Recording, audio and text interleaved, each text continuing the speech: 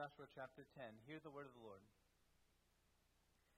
Now King Adoni-Zedek of Jerusalem heard that Joshua had captured Ai and completely destroyed it, treating Ai and its king as he had Jericho and its king, and that the inhabitants of Gibeon had made peace with Israel and were living among them. So Adoni-Zedek and his people were greatly alarmed, because Gibeon was a large city, like one of the royal cities. It was larger than Ai, and all its men were warriors. Therefore King Adoni-Zedek of Jerusalem sent word to King Hoham of Hebron, King Piram of Jarmuth, King Japhia of Lachish, and King Deber of Eglon, saying, "Come up and help me. We will attack Gibeon, because they have made peace with Joshua and the Israelites." So the 5 Amorite kings, the kings of Jerusalem, Hebron, Jarmuth, Lachish, and Eglon, joined forces, advanced with all their armies, besieged Gibeon, and fought against it. Then the men of Gibeon sent word to Joshua in the camp at Gilgal, "Don't give up on your servants. Come quickly and save us. Help us, for all the Amorite kings living in the hill country have joined forces against us." So Joshua and all his troops, including all his best soldiers, came from Gilgal. The Lord said to Joshua, "Do not be afraid of them, for I have handed them over to you. Not one of them will be able to stand against you." So Joshua caught them by surprise, after marching all night from Gilgal. The Lord threw them into confusion before Israel. He defeated them in a great slaughter at Gibeon, chased them through the ascent of Beth-horon, and struck them down as far as Azekah and Makkedah. As they fled before Israel, the Lord threw large hailstones on them from the sky along the descent of Beth-horon all the way to Azekah, and they died. More of them died from the hail than the Israelites killed with the sword. On the day the Lord gave the Amorites over to the Israelites, Joshua spoke to the Lord in the presence of Israel. "Sun, stand still over Gibeon, and moon over the valley of Aijalon." And the sun stood still, and the moon stopped, until the nation took vengeance on its enemies. Isn't this written in the book of Jashar? So the sun stopped in the middle of the sky and delayed its setting almost a full day. There has been no day like it before or since, when the Lord listened to a man, because the Lord fought for Israel. Then Joshua and all Israel with him returned to the camp at Gilgal. Now the 5 defeated kings had fled and hidden in the cave at Makkedah. It was reported to Joshua, "The 5 kings have been found. They are hiding in the cave at Makkedah." Joshua said, "Roll large stones against the mouth of the cave, and station men by it to guard the kings. But as for the rest of you, don't stay there. Pursue your enemies and attack them from behind. Don't let them enter their cities, for the Lord your God has handed them over to you." So Joshua and the Israelites finished inflicting a terrible slaughter on them until they were destroyed, although a few survivors ran away to the fortified cities. The people returned safely to Joshua in the camp at Makkedah, and no one dared to threaten the Israelites. Then Joshua said, "Open the mouth of the cave and bring those 5 kings to me out of there." That is what they did. They brought the 5 kings of Jerusalem, Hebron, Jarmuth, Lachish, and Eglon to Joshua out of the cave. When they had brought the kings to him, Joshua summoned all the men of Israel and said to the military commanders who had accompanied him, "Come here and put your feet on the necks of these kings." So the commanders came forward and put their feet on their necks. Joshua said to them, "Do not be afraid or discouraged. Be strong and courageous, for the Lord will do this to all the enemies you fight." After this, Joshua struck them down and executed them. He hung their bodies on 5 trees, and they were there until evening. At sunset, Joshua commanded that they be taken down from the trees and thrown into the cave where they had hidden. Then large stones were placed against the mouth of the cave, and the stones are still there today. On that day, Joshua captured Makkedah and struck it down with the sword, including its king. He completely destroyed it, and everyone in it, leaving no survivors. So he treated the king of Makkedah as he had the king of Jericho. Joshua and all Israel with him crossed from Makkedah to Libnah and fought against Libnah. The Lord also handed it and its king over to Israel. He struck it down, putting everyone in it to the sword, and left no survivors in it. He treated Libnah's king as he had the king of Jericho. From Libnah, Joshua and all Israel with him crossed to Lachish. They laid siege to it and attacked it. The Lord handed Lachish over to Israel, and Joshua captured it on the 2nd day. He struck it down, putting everyone in it to the sword, just as he had done to Libnah. At that time, King Horam of Gezer went to help Lachish, but Joshua struck him down along with his people, leaving no survivors. Then Joshua crossed from Lachish to Eglon, and all Israel with him. They laid siege to it and attacked it. On that day they captured it and struck it down, putting everyone in it to the sword. He completely destroyed it that day, just as he had done to Lachish.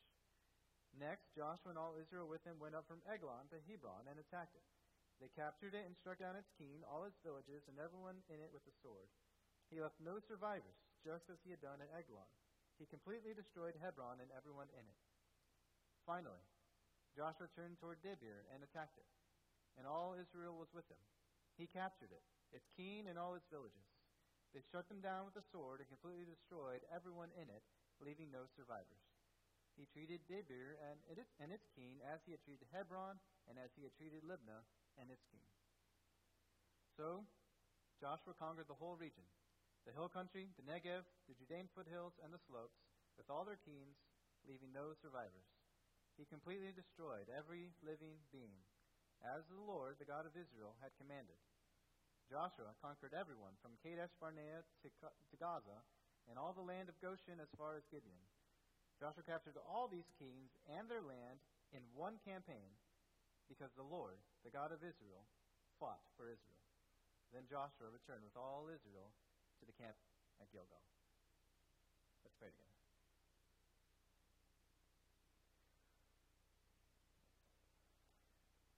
O Lord and our God, we ask that you would help us, please, by your Spirit, to be attentive to this word, this hard word, this difficult word.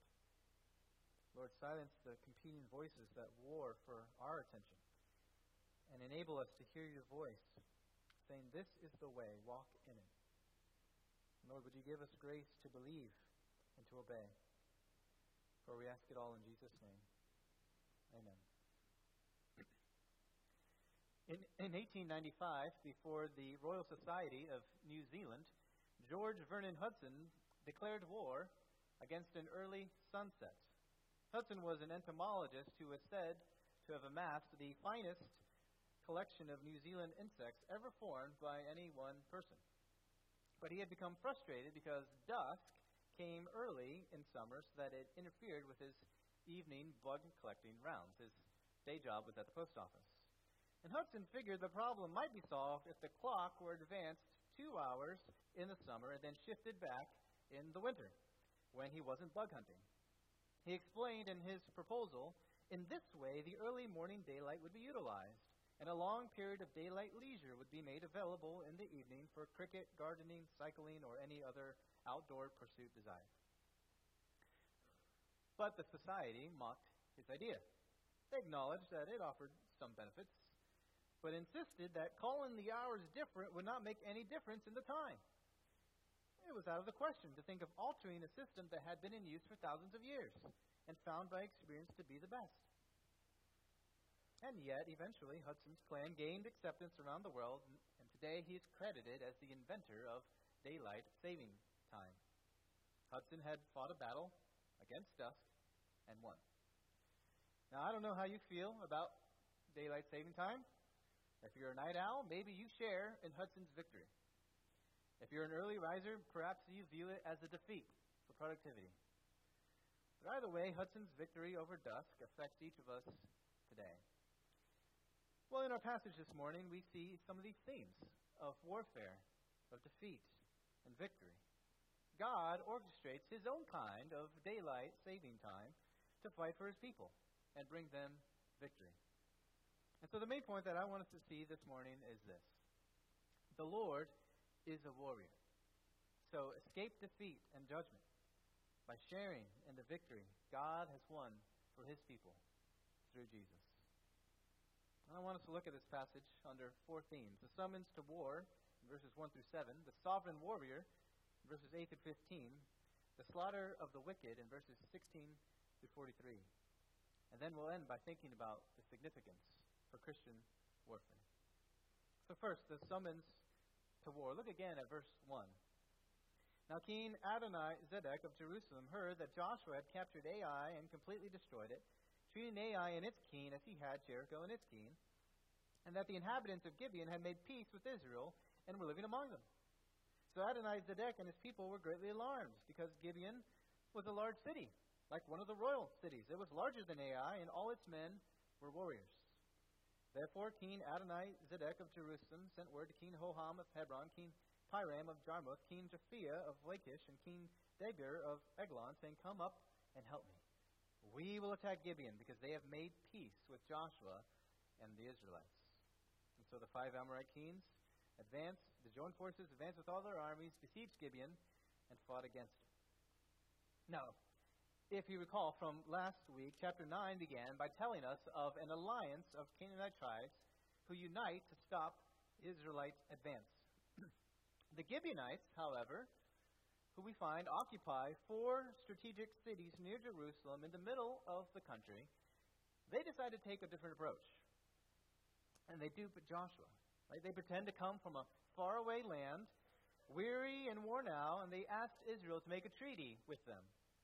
And Israel, we read, failed to seek the Lord's decision. Now God had commanded judgment for all the Canaanites, but Israel made a treaty with Gibeon anyway. And when Israel found out the truth, they made Gibeon serve them, but they kept their oath to let them live.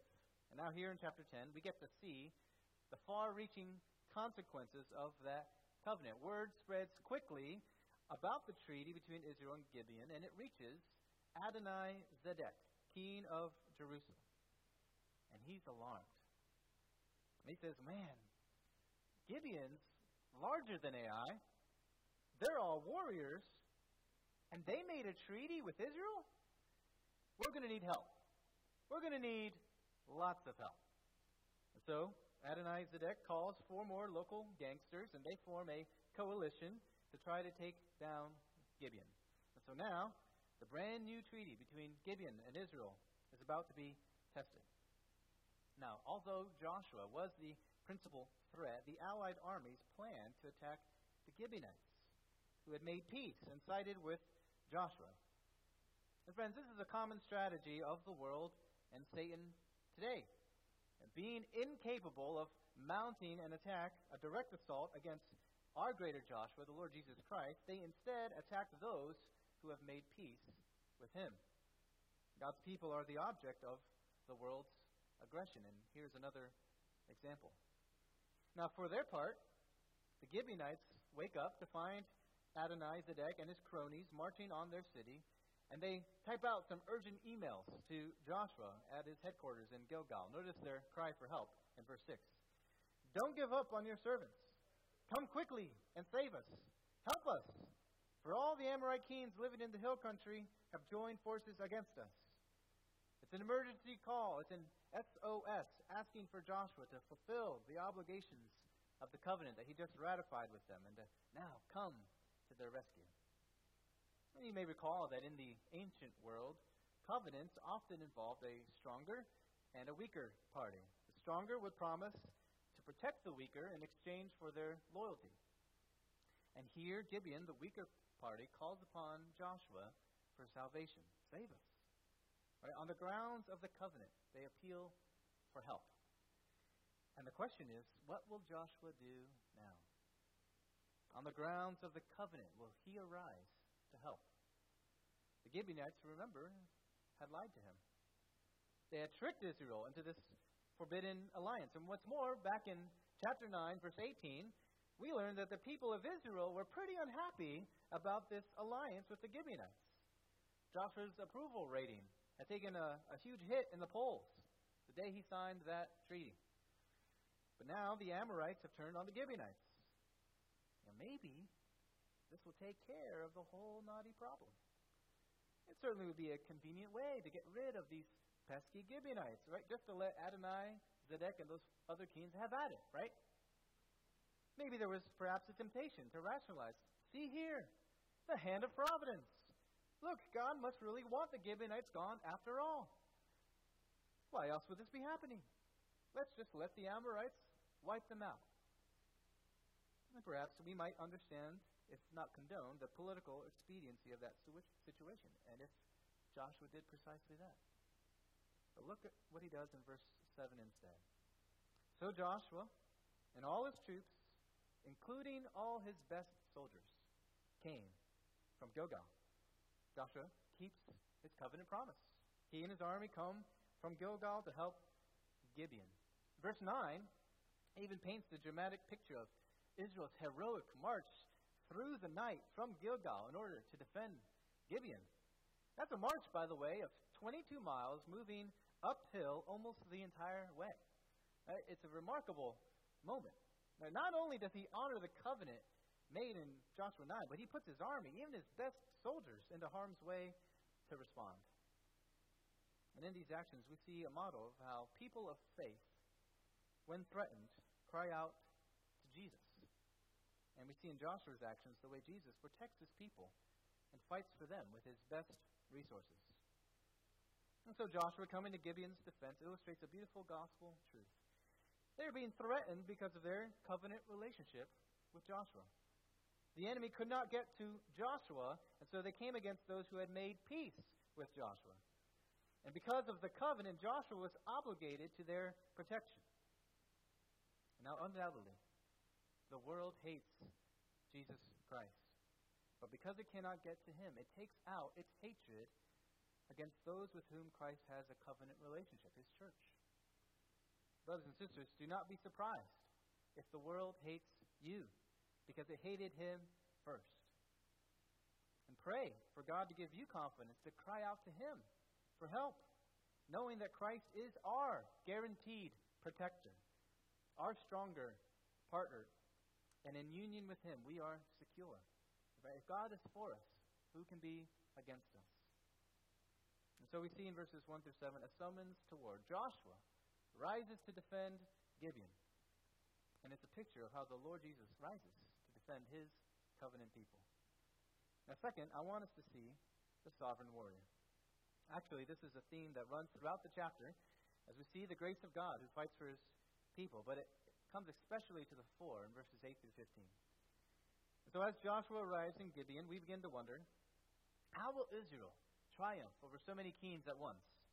It was one thing to defeat those individual cities like Jericho and Ai, but it's quite another to defeat a league of cities all conspiring to destroy you.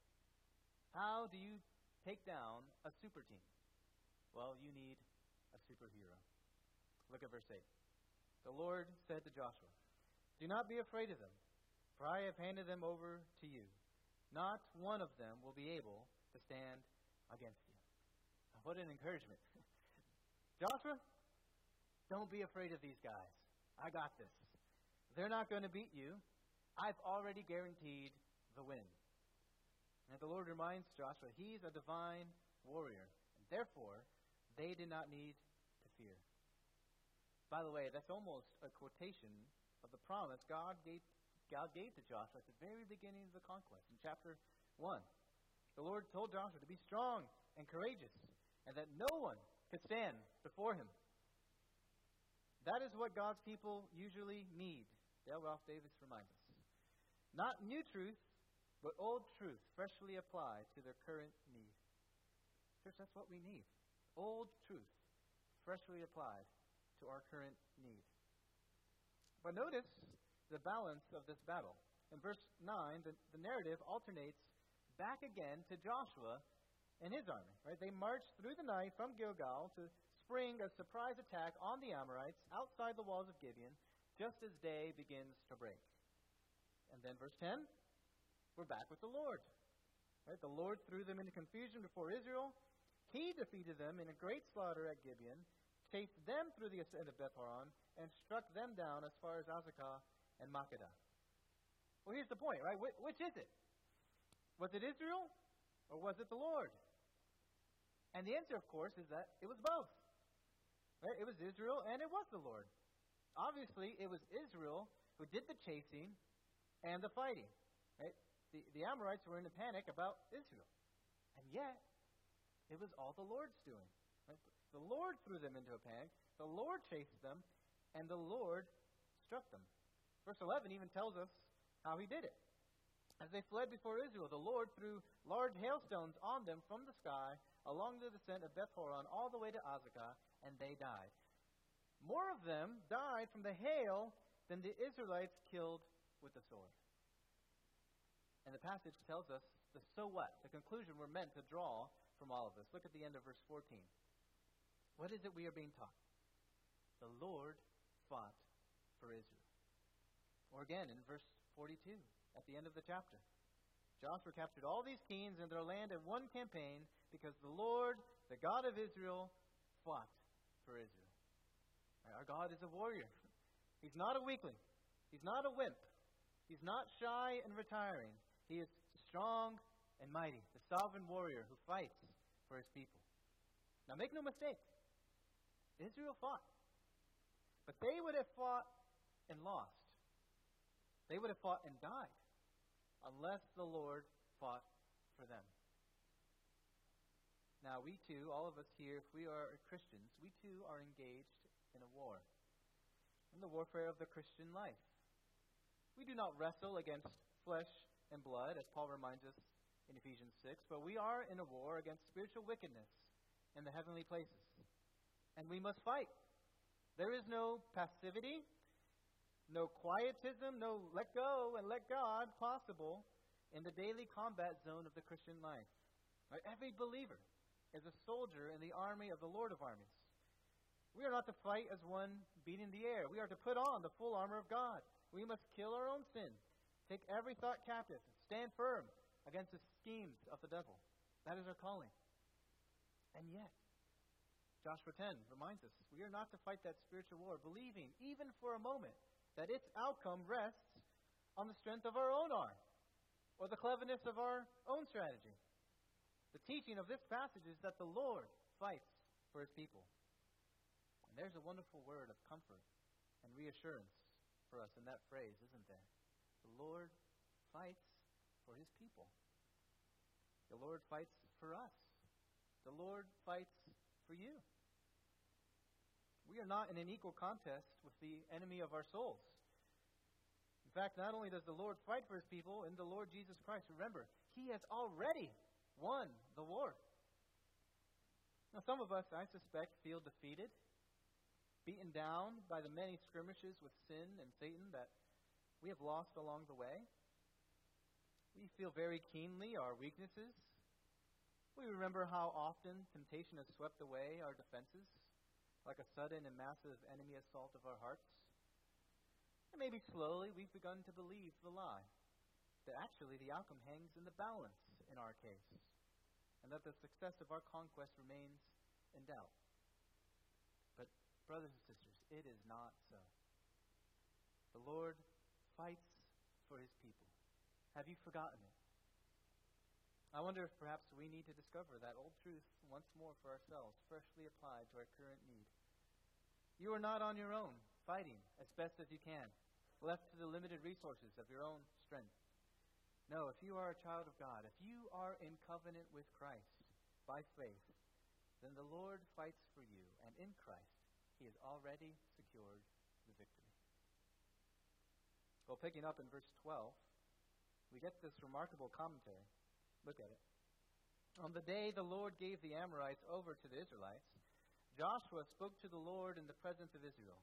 Sun, stand still over Gibeon, and moon over the valley of Ajalon. And the sun stood still, and the moon stopped, until the nation took vengeance on its enemies. Isn't this written in the book of Jashar? So the sun stopped in the middle of the sky and delayed its setting almost a full day. There has been no day like it before or since when the Lord listened to a man, because the Lord fought for Israel. Then Joshua and all Israel with him returned to camp at Gilgal. Now there have been numerous attempts to reconcile this account with what we know of astronomical physics. Some have tried to explain this as an eclipse, others as poetic imagery, some as an exploitation of Canaanite omens, to name a few. But each of these proposals falls short of what the text actually says. Right, this day and this battle were utterly unique. God created the universe by speaking it into existence. He gave the sun and moon their job descriptions, and he is perfectly able to prolong a day without causing natural disasters or scientific contradiction. Daylight saving time can manipulate the clocks, but God can manipulate the cosmos. whenever he wants, however he wants, anytime he wants. But did you notice what grabs the interest of the narrator? What excites him is not what happened to the sun and moon that day. What got him excited is written in verse 14. Do you see it? There's been no day like it before or since, not because the sun stood still or the moon stopped shining. There's been no day like it before or since when the Lord listened to a man. Because the Lord fought for Israel. God listened when Joshua prayed. It was a day unlike any other day because Joshua prayed and God listened to him. Prayer, Joshua 10 teaches us, stops the moon and the sun in the sky. Prayer, wrote E.M. Bounds, is the greatest of all forces because it honors God and brings him into active aid. Church, prayer is not the least we can do. Prayer is not the last thing we should do after we've exhausted all other possible responses to our needs. Prayer ought to be our first and best response because prayer is powerful. Prayer is powerful not because prayer is anything in itself, but because it takes hold of the promises of God in Christ by the help of the Holy Spirit. And nothing can thwart the design of the triune God in accomplishing all of his holy will. In fact, we really don't believe in the power of prayer. We believe in the power of God, and that is why we pray. The Lord listened to a man. Think about that. The author says, there's been no day like it before or since. Now, importantly, the timestamp does not carry today. It carries only to the time of the author of Joshua. So the statement highlights the uniqueness of this prayer. In the Old Testament, it is on par with only the likes of Moses, right, who spoke with God face to face. Or David, who was singularly called God's son. However, in the New Testament, Jesus has promised that all who are united to him by faith has the same access that he has to the Father. Jesus said, whatever you ask in my name, I will do it. Right, what a privilege we have been given to have the ear of the God and Father of our Lord Jesus Christ, to have the Spirit of Christ who intercedes for us with groans too deep for words when we don't know what to pray for as we ought. And to have an intercessor at the right hand of the Father, even the risen Christ himself, who takes our feeble, confused, sin-stained prayers and mixes them with his own and presents them to the Father as he pours out his petitions on our behalf. Right, when we put this in its full, glorious, Trinitarian context, is there anything more blessed, more powerful than the ministry of prayer and the privilege of prayer? You see, what was unique to Joshua is now ubiquitous to the Christian. But it is by no means uninteresting that we can enter into the presence of God and know that he hears us. That is an unfathomable gift. Joshua's prayer moved heaven and earth, and so does every prayer that is led by the Spirit, addressed to the Father, mediated by the Son. And so the Lord heard Joshua's wartime prayers. You know, prayer is, in Ephesians 6, part of our spiritual warfare. It's our wartime walkie-talkie. We use it to communicate with our general and call for help on the front lines. So when you're battling temptation or discouragement or anxiety, pray, right? We have a sovereign God who hears and can do something about it. J.I. Packer writes in his book, Evangelism and the Sovereignty of God, how then do you pray? Do you ask God for your daily bread? Do you thank God for your conversion? Do you pray for the conversion of others? If the answer is no, I can only say that I do not think you are yet born again. But if the answer is yes, well, that proves that whatever side you may have taken in debates on this question in the past, in your heart, you believe in the sovereignty of God no less firmly than anyone else. On our feet, we may have arguments about it, but on our knees, we are all agreed. The Lord is our sovereign warrior. He listens to his troops and gives us everything we need for battle. And so avail yourself of his help through prayer. We've seen the summons to war and the sovereign warrior. Now thirdly, we see the slaughter of the wicked. Look at verse 16. Now the 5 defeated kings had fled and hidden in the cave at Makkedah. It was reported to Joshua, the 5 kings have been found. They are hiding in the cave at Makkedah. Joshua said, roll large stones against the mouth of the cave and station men by it to guard the kings. But as for the rest of you, don't stay there. Pursue your enemies and attack them from behind. Don't let them enter their cities, for the Lord your God has handed them over to you. So Joshua and the Israelites finished inflicting a terrible slaughter on them until they were destroyed, although a few survivors ran away to the fortified cities. The people returned safely to Joshua in the camp at Makkedah, and no one dared to threaten the Israelites. And then we read, after executing the 5 kings, Joshua and all Israel capture the southern cities and completely destroy them and everyone in it, as the Lord had commanded, over and over again. In verses 28 to 39, we hear the constant refrain of Joshua capturing and completely destroying as the Lord handed over the city and its king. And notice the conclusion of these 2 sections. The Lord fought for Israel, and Joshua and all Israel returned to Gilgal. You see it in verses 14 to 15, and you see it again almost verbatim in verses 42 to 43. Now, what do we make of this Canaanite extermination? Why did God command Israel to treat these people this way? Friends, these verses will only make sense if we read them with biblical lenses. If we come to this passage with modern lenses, we won't see properly. And so here are 5 biblical lenses that help us to see what's going on here. Lens number 1, the patience God shows. Consider God's words to Abraham while he was in Canaan. God promised Abraham that his offspring would spend 400 years in slavery in a foreign land, and then they would come out with many possessions. And in Genesis 15, verse 16, God says, in the 4th generation they will return here, for the iniquity of the Amorites has not yet reached its full measure. That's a remarkable statement. God gave the Amorites 400 years to repent. Their guilt had not yet, at that time, reached the breaking point. God gave them time. And so when we get to Joshua 10, 400 years later, God judges these Amorite kings and cities. Right, these passages clearly show us the justice of God. But if that's all we see, we're missing half the vision. We ought to see the patience of God.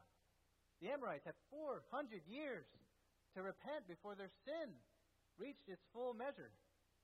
But they never did. And God gave them plenty of time. He showed great patience toward them. Lens number 2, the depravity God abhors. Consider God's commands to Israel in Leviticus 18. Here's what God said to Moses. Do not follow the practices of the land of Egypt, where you used to live, or follow the practices of the land of Canaan, where I am bringing you. You must not follow their customs. You are to practice my ordinances, and you are to keep my statutes by following them. I am the Lord your God. And then the rest of that chapter presents Israel with a countercultural sexual ethic. Right? All kinds of detestable sexual sins are listed. And God says, because of these sins, the land is going to vomit out its residents. These offenses were true of the Canaanites. These are not basically good, reasonable, kind folks, just trying to do the best they can. They were a depraved, perverted, sex-crazed culture that thought that both their brains and their worship resided between their legs. And they come under God's judgment here in Joshua 10. God abhorred their depravity. Lens number 3, the instrument God uses. Consider Moses' words to Israel in Deuteronomy chapter 9, verse 5. You are not going to take possession of their land because of your righteousness or your integrity. Instead, the Lord your God will drive out these nations before you because of their wickedness, in order to fulfill the promises he swore to your fathers, Abraham, Isaac, and Jacob. So Israel was the Lord's appointed instrument of judgment against the Canaanites for their depravity. And this is an act of the just judgment of God against sin. It's a matter of justice. Now, this doesn't mean that it's clean or sanitary or nice. It's just. And we see this instrumental role in other places of Scripture. Later on, unrighteous Babylon and Assyria are used by God to judge Israel. And so there's no partiality with God. He is perfectly just in all his ways. And so we need these three lenses to see what's going on here. God is being faithful to his promises. He's giving Israel the land he swore to their fathers. He's keeping his covenant. And he showed great patience toward the Amorites, despite their depravity he abhorred. But now it's time to use Israel as his instrument to execute justice.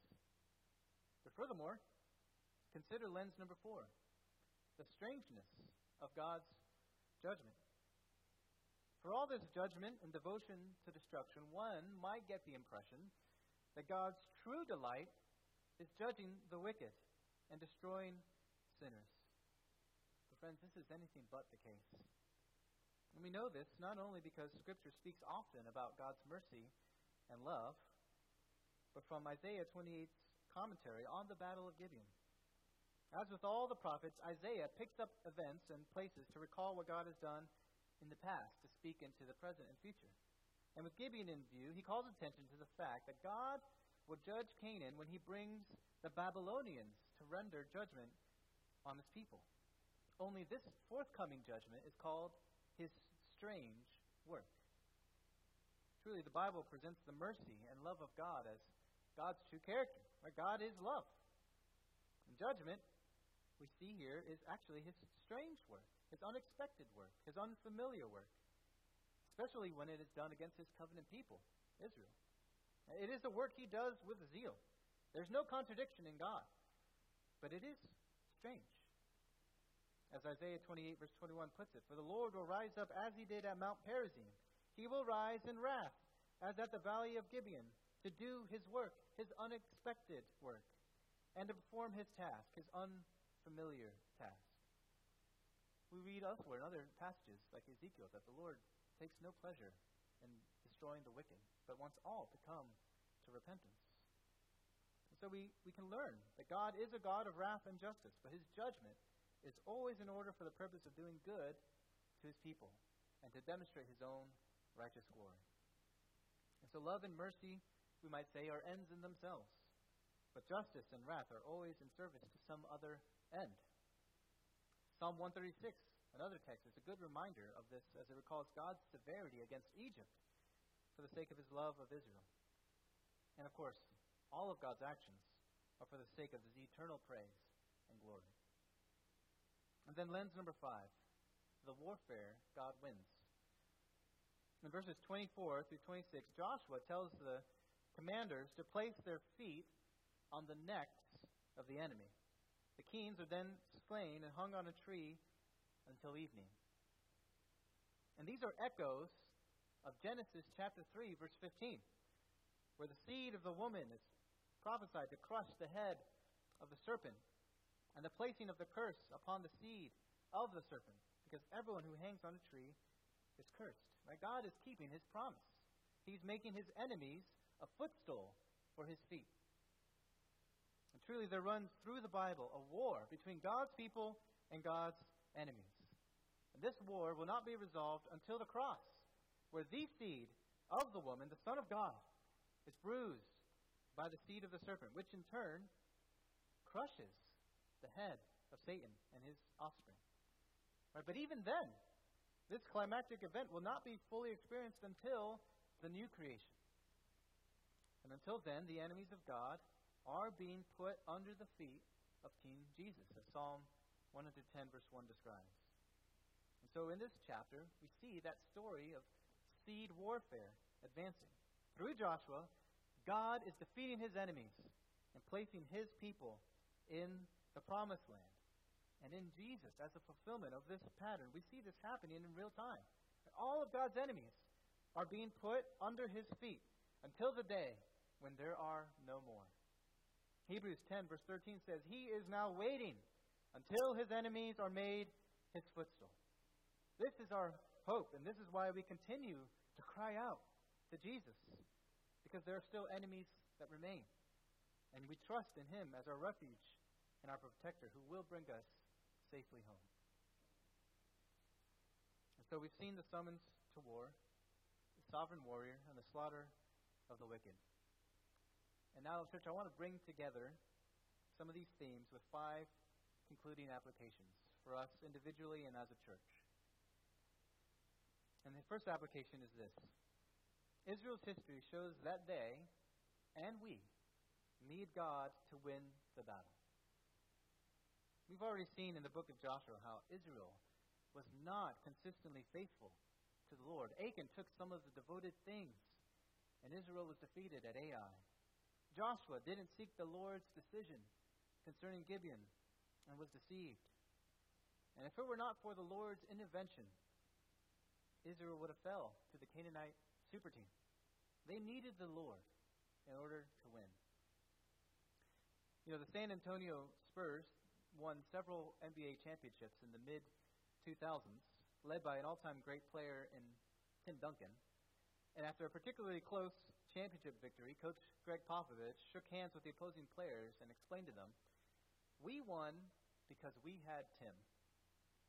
And that's exactly what Israel could say after this unique day. They won because they had the Lord. God gave them the victory.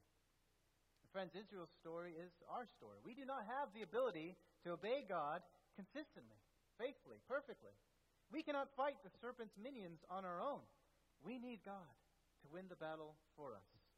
The only way we can escape defeat from our enemy and the curse of death is by sharing in the victory God has won for us. And that leads to application number 2. Jesus Christ defeated Satan, sin, and death through his death and resurrection for us. Christ's death on the cross was not defeat. It was victory. Colossians 2:15 says that when Jesus laid down his life on that tree, he disarmed the rulers and authorities and disgraced them publicly. He triumphed over them in him. Whatever hold Satan thought he had over Jesus in that moment, Christ disarmed him. And then Jesus defeated sin and death through his resurrection. And 1 Corinthians 15 says God has put everything under Christ's feet. Like those captains, right, who put their feet on the necks of those kings. So Christ will rule and reign until every enemy, including the last enemy, death, will be under his footstool. So every enemy we face, Satan, our own sin, the penalty of death, Jesus defeated. He conquered. We couldn't do it, so he did it for us. He won the victory. We were under a curse like those Canaanites, but Christ redeemed us from the curse of the law by becoming a curse for us.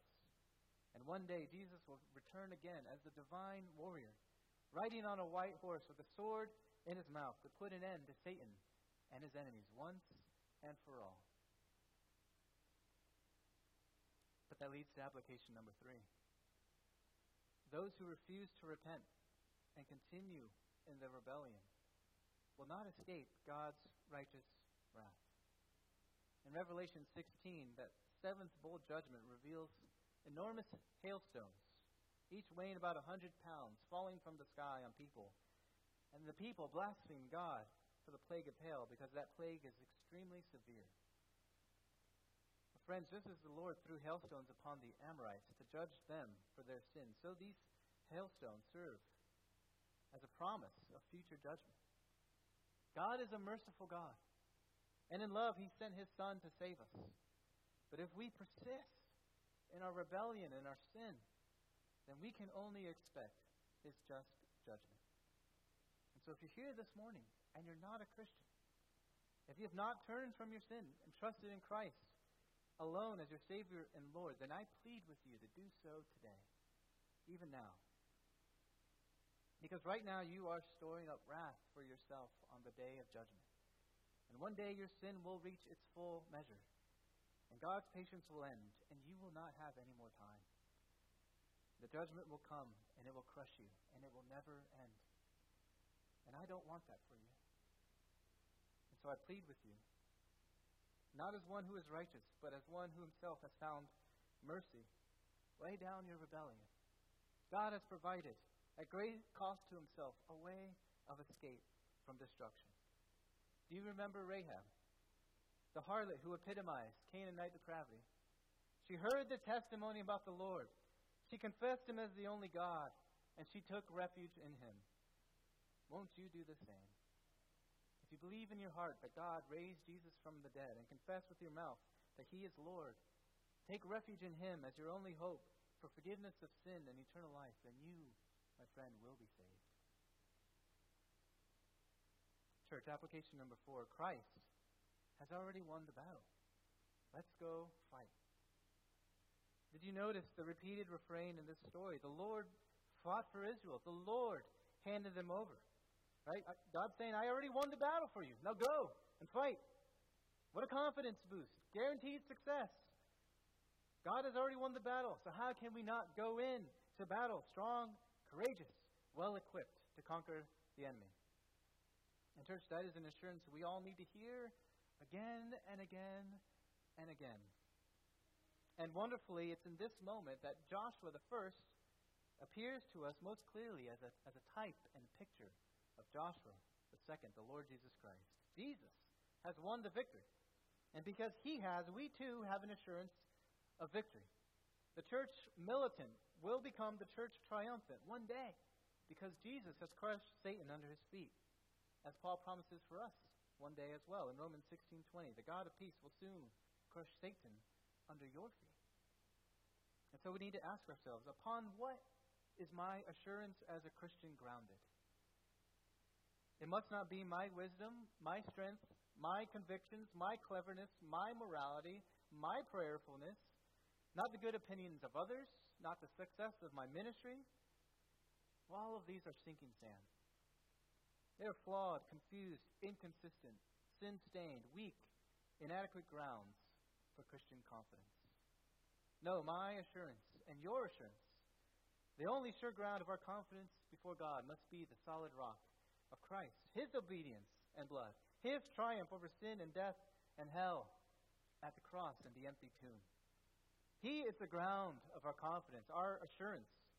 And He comes to us today again to say to you, believer, do not be afraid or dismayed. Be strong and courageous, for so the Lord will do to all your enemies against whom you fight. The God of peace will soon crush Satan under your feet. Here's the unmovable foundation of your hope, believer. It's not that you are adequate for the task of living for God, of slaying sin, of fighting the good fight, or finishing the race.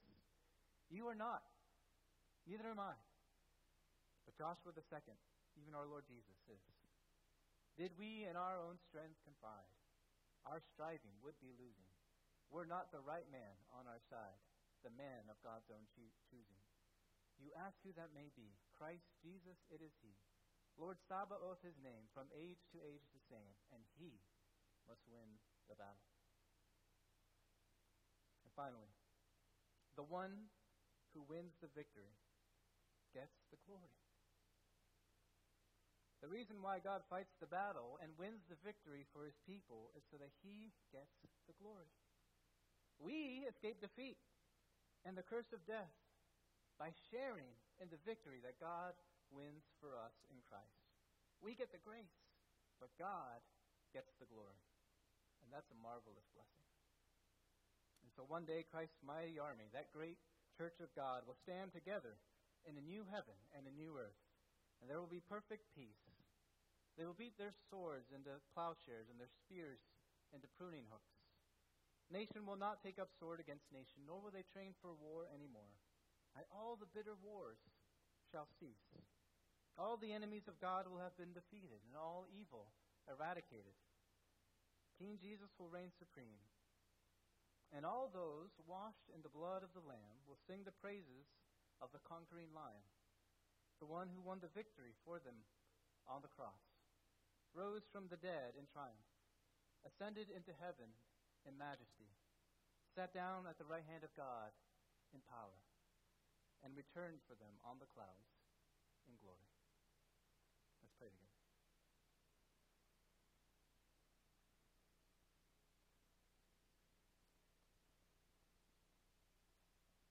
Our Father, we bless You that Jesus has won the victory. He has won it. He reigns at your right hand, and even now, Father, you are making his enemies a footstool for his feet. And because he has crushed that ancient serpent, Satan, he soon will crush Satan beneath our feet also. So we rejoice that his victory will be ours.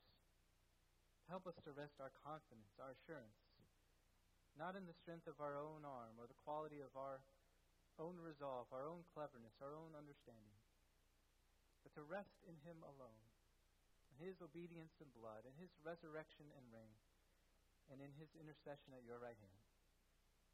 Thank you for Christ. Help us, all of us, to find our refuge in him. For we ask it in Jesus' name. Amen.